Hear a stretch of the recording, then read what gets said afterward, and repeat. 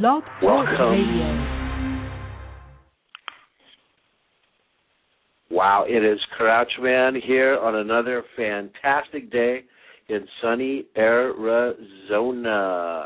Well, a lot of exciting things happening out here. Well, you have Barrett Jackson going on. You have, probably one of the largest car auction events going on, coupled with what we used to call the Phoenix Open, which was fantastic. Now the Waste Management event, which brings thousands of folks out, all lining up for what? Boy, the Super Bowl right around the corner. And before that, even Pro Bowl action. So a lot of things going on out here in Arizona, which the fans are excited about. We finally have a little action with the Suns playing. But there's also a little fervor running around, too, right now, which is this thing called spring training. And spring training we love because it tends to fly around a little bit when the fever of baseball jumps up. And today we're going to have some exciting dialogue with former major leaguer Marcus Mcbeth, talking to us about some activities in youth baseball, but also what some of the players are thinking about. If I can work my shot here on the screen, we're going to try to jam him in. Marcus, are you online? Yes, sir, I am. Oh, we've got you, which is perfect. You mean, I actually hit a button correctly, and it's working, so I'm excited. Okay. Marcus, tell us a little bit about, before we jump into the mindset of the player coming into spring training, because you have a little insight, right? I mean, you saw this Arizona fever from afar, and it kind of captured you. Walk us through the thought process right now of these players. Well, it's really an exciting time for everyone. I mean, all the players have gone through an off season where they've gone through some rigorous workouts, and everybody's just kind of getting geared up for spring training. It's always good, and it was always good for me to show up to Arizona and just kind of take in the atmosphere. The weather's beautiful, to smell the grass, and just to kind of get into the swing of things. So there's a lot of excitement. There's a lot of anticipation. A lot of guys are going out to try to make clubs, to make teams, and putting their best feet forward. And that was something that we always thought about during the off season and coming into the season. And everybody's really just excited to put their best foot forward and put the best player on the field. Now, how does that work when you have 70-degree weather? I mean, a lot of these guys are coming out of some frigid climate, and they're just going bananas. How do you put aside the fact that, this weather is quite frankly, it reaches up and grabs you, doesn't it? Absolutely. And everybody talks about it, and everybody does. There's always a buzz going around about how beautiful it is, and sometimes when guys come out to Arizona, they say, well, this is the first time that I've been able to throw outside in a few months, because guys that live in the colder northern states, sometimes they have trouble getting out to a place, a field, outside where they can actually practice the game. They have to go indoors, and then once you add the excitement of being outside, and once you add the openness and the atmosphere, and obviously the weather here, it really makes you want to be outside. It makes guys want to be outside on the field as well as off the field. This place is definitely a beautiful place, and just to have an opportunity to come here to be able to play a great game like baseball is quite amazing, and it was quite an honor, and it was very rewarding for me. So, the weather definitely plays a factor, and we only have, I can only remember going through spring training, I can only remember maybe 3 or 4 rainouts that we had. Pretty much every day you knew, hey, that sun was coming up. You knew that it was going to be a nice day, and everybody was excited to take the field.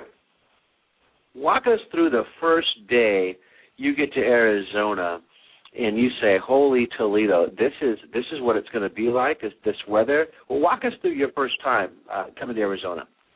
Well, actually, when I came out, and I came out, I want to say it was in the month of September, which the weather was pretty good. It was still a little warm, and coming from South Carolina, we have some warm weather too, but, if we get to 100 degrees, we consider that smoldering. It's very, very hot.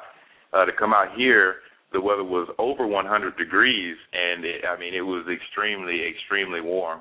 But it was a different climate. It was definitely different than what I was used to back home. And so the very first day, I can remember one of my buddies, Trip Kelly, who was a teammate of mine and my roommate. We both actually came from South Carolina, and we came here in the same year. And we just shared just the weather itself was probably the biggest topic of conversation that we had. I mean, I had never been to Arizona before, and to come out and hear, all the things that people were saying about the weather and about the atmosphere and about how nice this place was, just to get out and experience that for the first time was great. When I first rode over to the baseball field, I actually went over to the A's facility, which is down there in Phoenix near the zoo, and to go out there and just to see that grass and to see the great job that they do with the field, and just to kind of take it all in, to understand that, hey, one day I'm going to be playing, on that field, and I'm going to be out there on the field. I mean, it was a lot to take in. It was really like a dream come true. I've been so blessed, and I'm so thankful to have had the opportunity to experience Arizona, as well as to be able to chase that dream that I've had from a child, from as long as I can remember ago, to have that, to chase that dream of playing ball. And here, there's no better place to start than the state of Arizona. Now, you signed back with the A's, what was it, in 2002, I want to say? It was. I was drafted in 2001, and I actually ended up signing with them in 2002. So you're accustomed to a little this nice weather. It gets a little bit chilly back in the Bay, though, I imagine, right? It does. I mean, you get a breeze off the water, and it does tend to be kind of chilly at night. During the days, it's as you go on into the summer, some of the days are pretty warm there too. But you start to appreciate that breeze around 7 or 8 o'clock at night, because that heat sometimes in the Bay. I mean, it does get hot there. But like I said, the water and the breeze coming off of the water, I mean, it makes the climate really, really nice during a lot of parts of the year. Earlier in the year, it'll be a little bit cooler. Guys will be wearing gloves, and there'll be the hand warmers coming out. But as the season progresses, I mean, the weather really does nice, and it affords you a lot of opportunities to get out there on the field. Well, hand gloves, I can imagine. It was in 2007. I want to say that you were out in Cincinnati with your opener, or was that it was 2007? You started in Cincinnati? 2007, yes, sir. 2007. Walk us through. Pitchers are reporting out there now. Some young boys are going to have their debuts coming up. Walk us through the mindset of, hey, it's my debut in Major League Baseball. What are they thinking? Well, for me, it was what I needed to do was I needed to get to the field extremely early. Actually, when I heard that I was being called up, I was in my hotel room, and I was packing my suitcase and getting ready for a trip to go on the road. I was in Louisville, Kentucky, and we were getting ready to go on a road trip, and I got a phone call from my manager, and my manager tells me that the Cincinnati Reds would like to see me. He said, you've been called up and you're going to join the team. And actually, when he told me, I hung up. I thought it was a joke, and I said, hey, no more games. This is, that's too much for me. So, are you really serious? And he's like, yeah. And I'm like, okay, well, I'll talk to you. I'll talk to you later. I had no idea that he was serious. So I called my dad and I told him what had happened, and he's like, "Are you kidding? I mean, I think you may need to call him back." So I actually had to call my manager at the time back to say, "Hey, is this real?" And he's like, "Yes. You need to get your stuff packed and you need to go to meet Cincinnati. You guys are actually going to be going on the road to San Diego." And I was very, very, very shocked. But I was very excited at the same time, and I didn't get to throw there in San Diego, and we made a trip to St. Louis, and St. Louis was the actual first inning that I was able to throw there in the major leagues, and I'm telling you, the feeling is really hard to explain because I'm a competitor. I love to compete. At the same time, what you have to think about, and what I had to think about and train myself to think was, I needed to read the names on the fronts of those jerseys instead of on the backs of those jerseys, because I felt that if I got caught up in looking at the names on the backs, because in St. Louis you had Pujols, you had Encarnacion, you had Aaron Miles, you had guys that could really play, and if you get caught up looking at the names on the backs of those shirts and seeing what those guys have done in the past, then it can really disrupt your play on the field. And so I just started to look around me, and the first time I towed the rubber, I stepped off, I looked around, I saw the fans, everybody was cheering.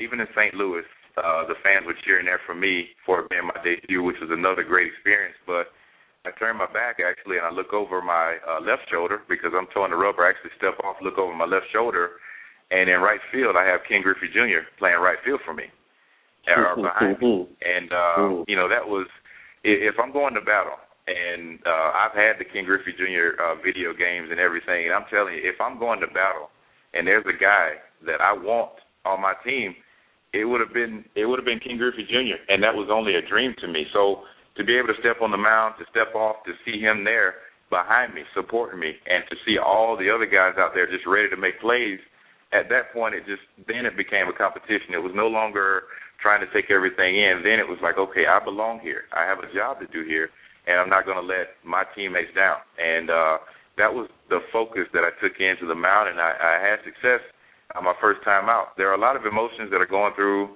the players right now, but the thing that they all will remember is that they've made it this far. And the fact that they've made it this far, they know what it has taken to take them to this point in their career, and they know what it takes to take them to the next level. And I think these guys are going to apply themselves, and these guys looking forward to debuts, you have to take it in. You have to enjoy it. It's an incredible time. It's definitely an honor, and it's a great time for everyone. Well, back on your opening day, your debut, you're playing the Cardinals. Now, the Cardinals, here in Tempe, a lot of hype. Angels facility is here, and the man, right, Mr. Baseball, as it were, at least for the Angels, a little Pujols is actually playing for the Angels, and a lot of listeners have to know, did you throw against Pujols, and how did that all work out? And is he really just the man-child that he appears to be? Well, man-child, Superman, pretty much any superhero status that you want to give him is well-deserved. I'll tell you, I made a vow to myself that I would never be intimidated by anyone when I stepped on the mound, because I felt that definitely wasn't the way to be successful. It's rather intimidating to see a guy in the batter's box who feels the entire batter's box, and who, when he takes practice swings, it seems as though his barrel covers the whole plate and covers every area. So you're like, how am I going to pitch this guy? So I did get a chance to have a chance to face him. I faced 4 batters. I actually got 3 of them out.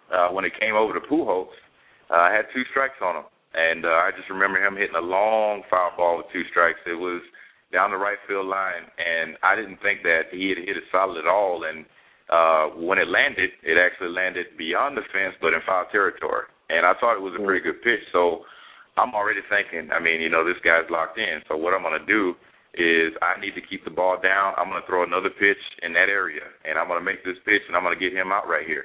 Well, I threw what I thought was a really good pitch outside corner, and with one swing of the bat, Albert Pujols hit the ball through the 6-hole, past his shortstop. My shortstop did not have a chance to move, and I actually heard the seams of the ball as it came off his bat and went through the 6-hole. Now, that ball is quite a distance away from me, but he hit it so hard on the ground that I could hear it even after it left his bat.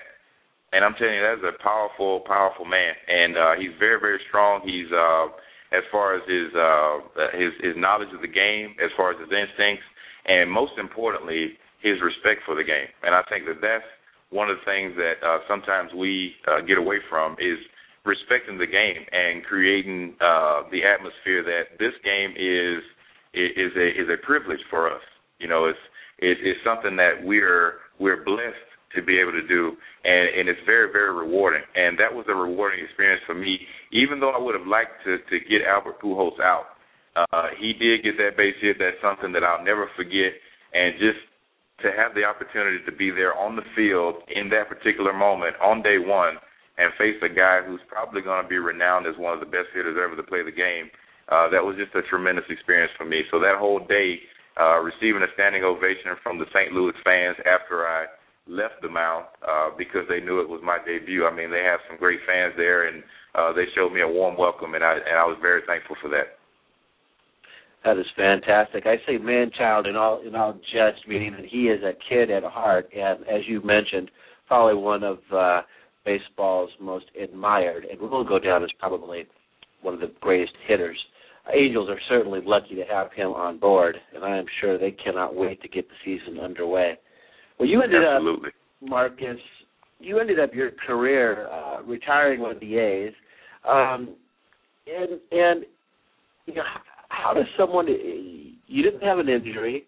Your stats were such that you could certainly play another year or several more years.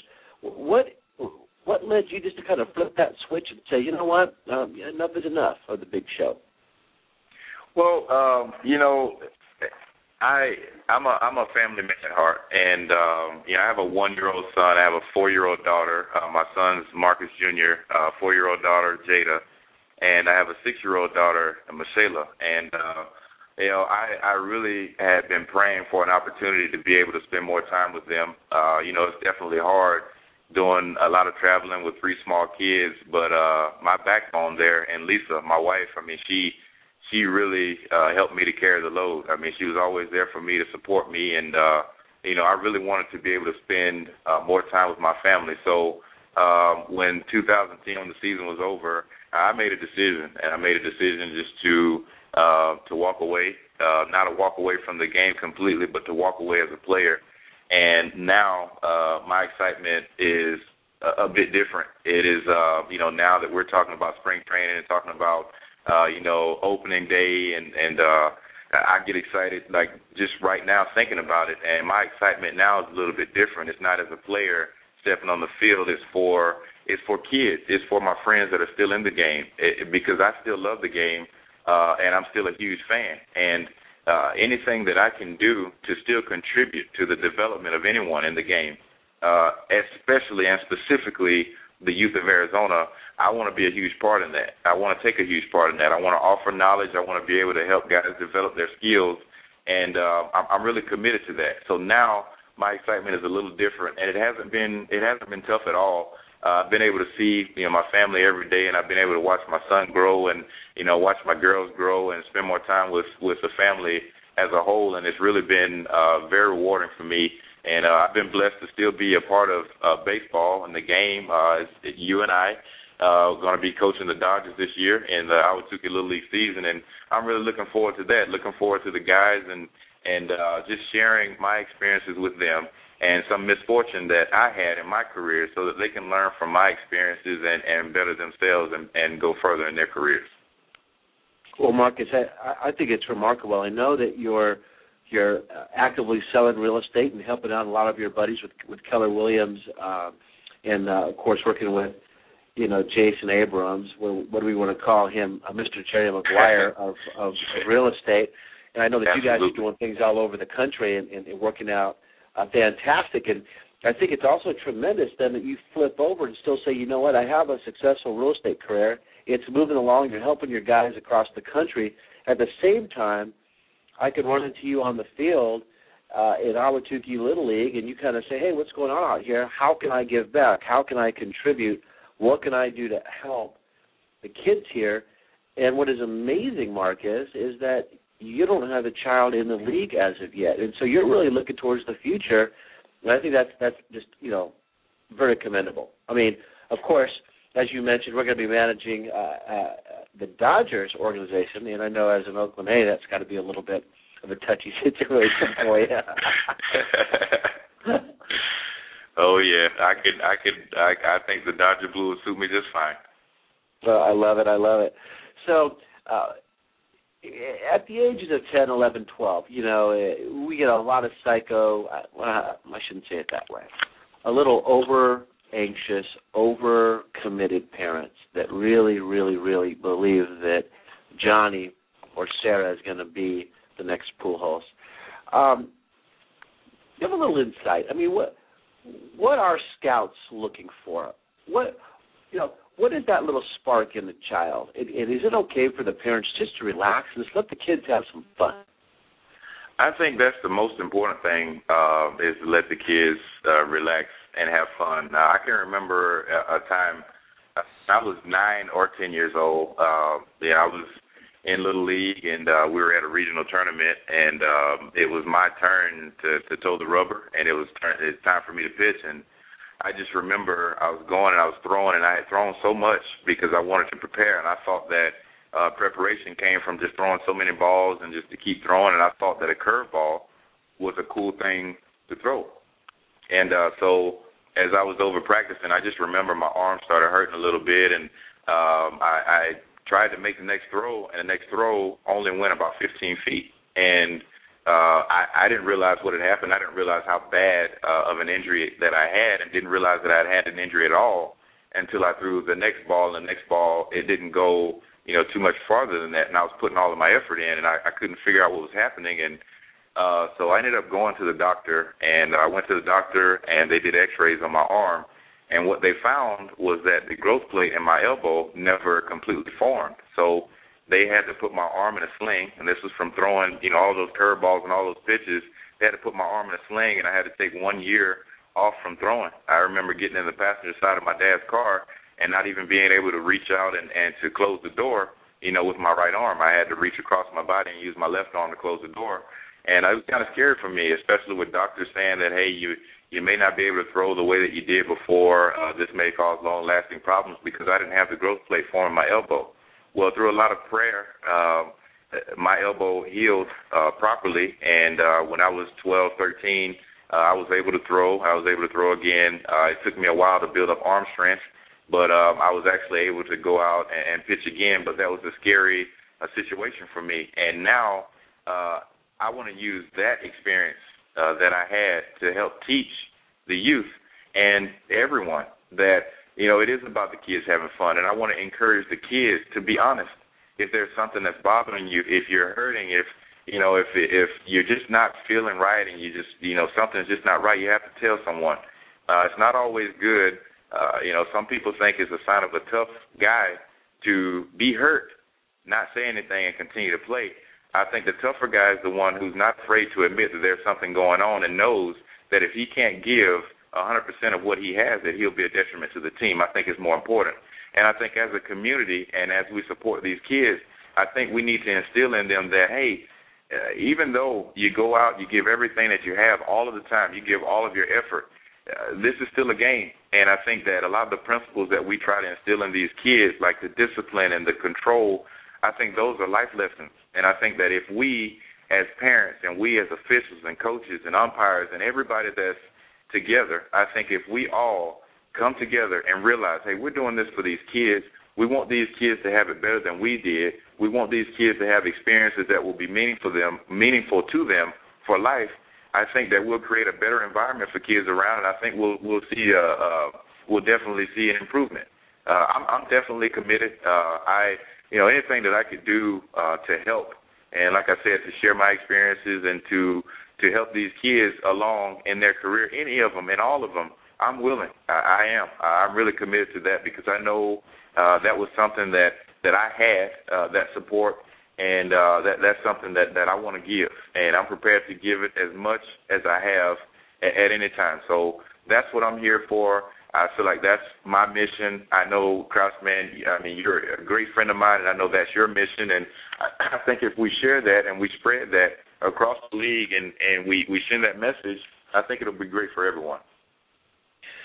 Well, Marcus, I appreciate that. How do you handle this two-sport? My kid and my child can only play one sport. In '97, you throw your first perfect game. Shout out to your Woodruff High School out there. But then, few know, you turn right around, though, a few years later, and, you're playing with legendary football coach Lou Holtz. Yeah. That was. So how do you talk to the parent today that says my son is only going to play baseball, only going to play football, yet from time and time again we see athletes that have made it to the highest level are multiple sport athletes? Yeah, it's definitely tough, and I experienced that in college because I was a football and a baseball player there, and as far as time, you get up in the morning, 8 o'clock, you're going to class, you're done with class before 12, you got to grab a quick lunch on your way. I had to grab a quick lunch on my way to baseball practice at 1:20 to take batting practice, and then I needed to go over the football practice at 4:15, and after my football practice at 4:15, I needed to go back to the weight room to go lift weights with the baseball team, and then I needed to do study hall with the football team at night. So I was going back and forth all day.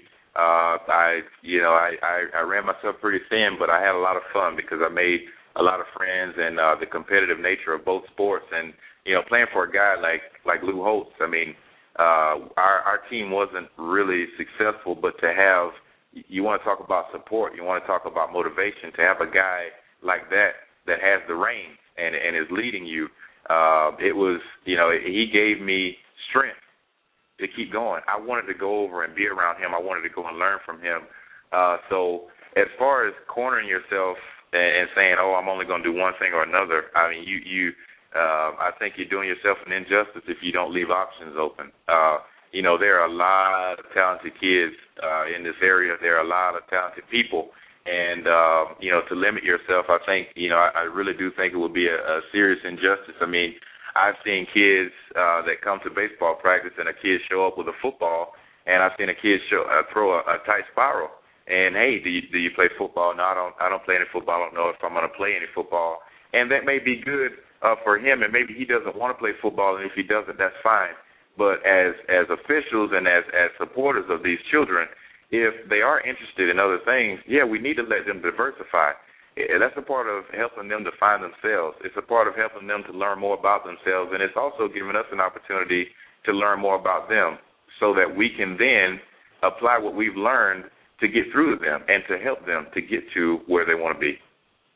Well, I know, Marcus, you talk a little bit about that in your academy as you're now committing to really helping the youth, not only in pitching and not only in fielding, but also in the mindset and also some diversity.